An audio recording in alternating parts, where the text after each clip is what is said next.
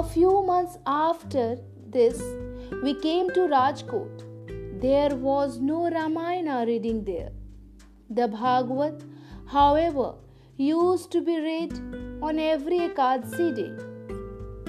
Sometimes I attended the reading, but the reciter was uninspiring.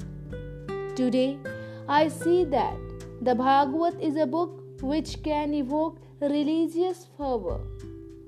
I have read it in Gujarati with intense interest.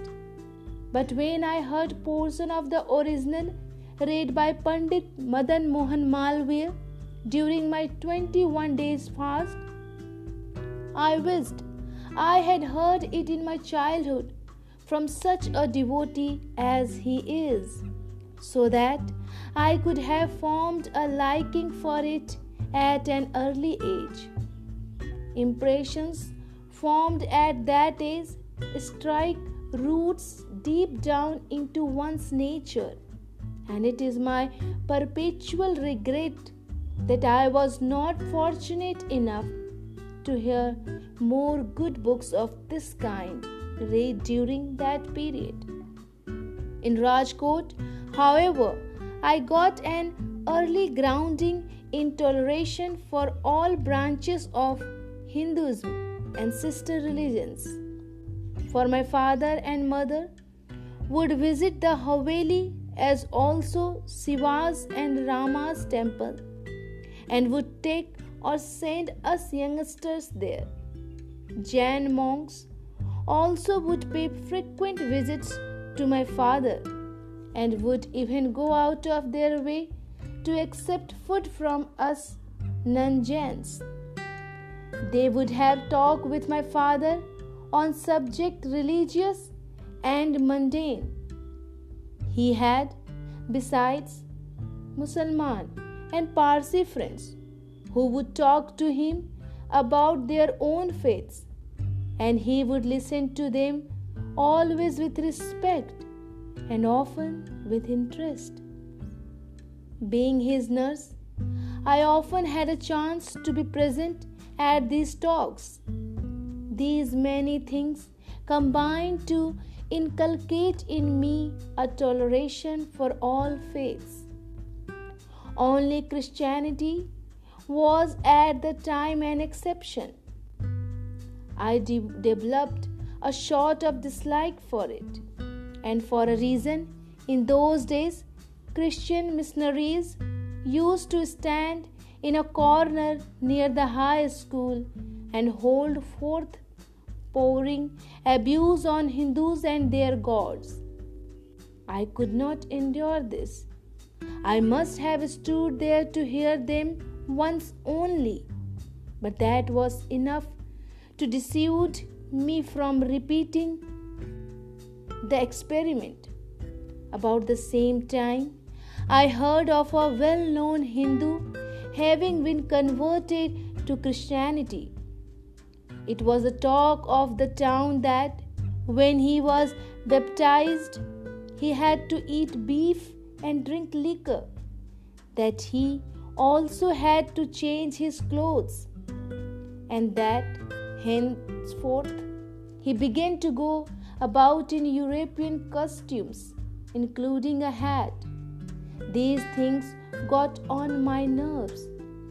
Surely, thought I, a religion that compelled one to eat beef, drink liquor, and change one's own clothes did not deserve the name. I also heard that the new convert had already begun abusing the religion of his ancestors, their customs, and their country. All these things created in me a dislike for Christianity. But the fact that I had learned to be tolerant to other religions did not mean that I had any living faith in God.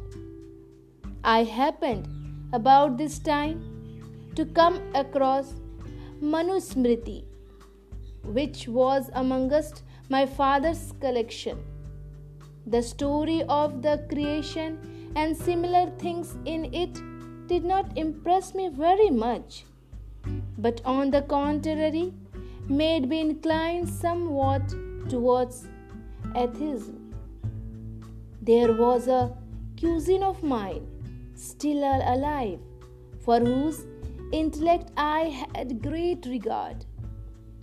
To him I turned with my doubts, but he could not resolve them.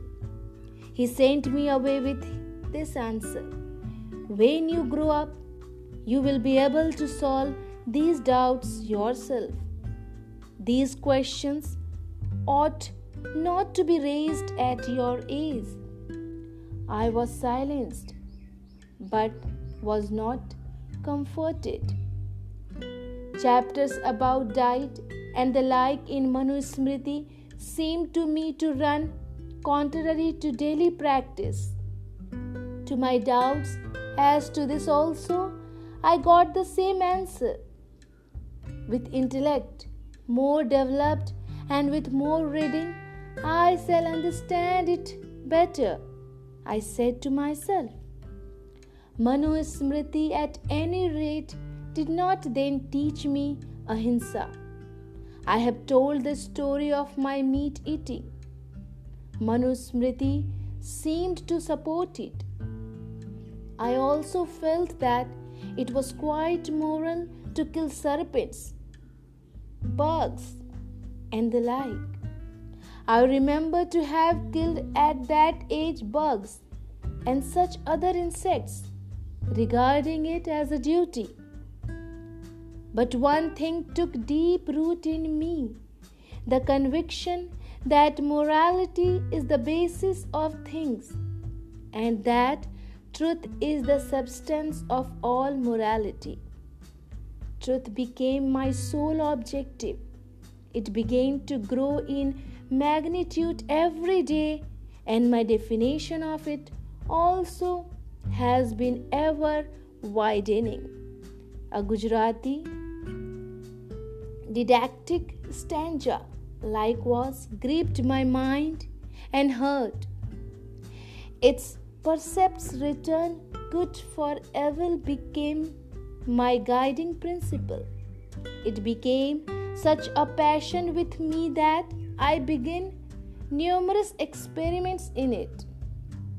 Here are those wonderful lines: for a bowl of water, give a goodly meal. For a kindly greetings, bow thou down with zeal. For a simple penny pay, thou back with gold. If thy life be rescued, life do not withhold. Thus, the words and actions of the wise regard every little service tenfold they reward. But the truly noble known all men as one, and return with gladness good for evil done. Ending the chapter 10, Glimpses of Religions.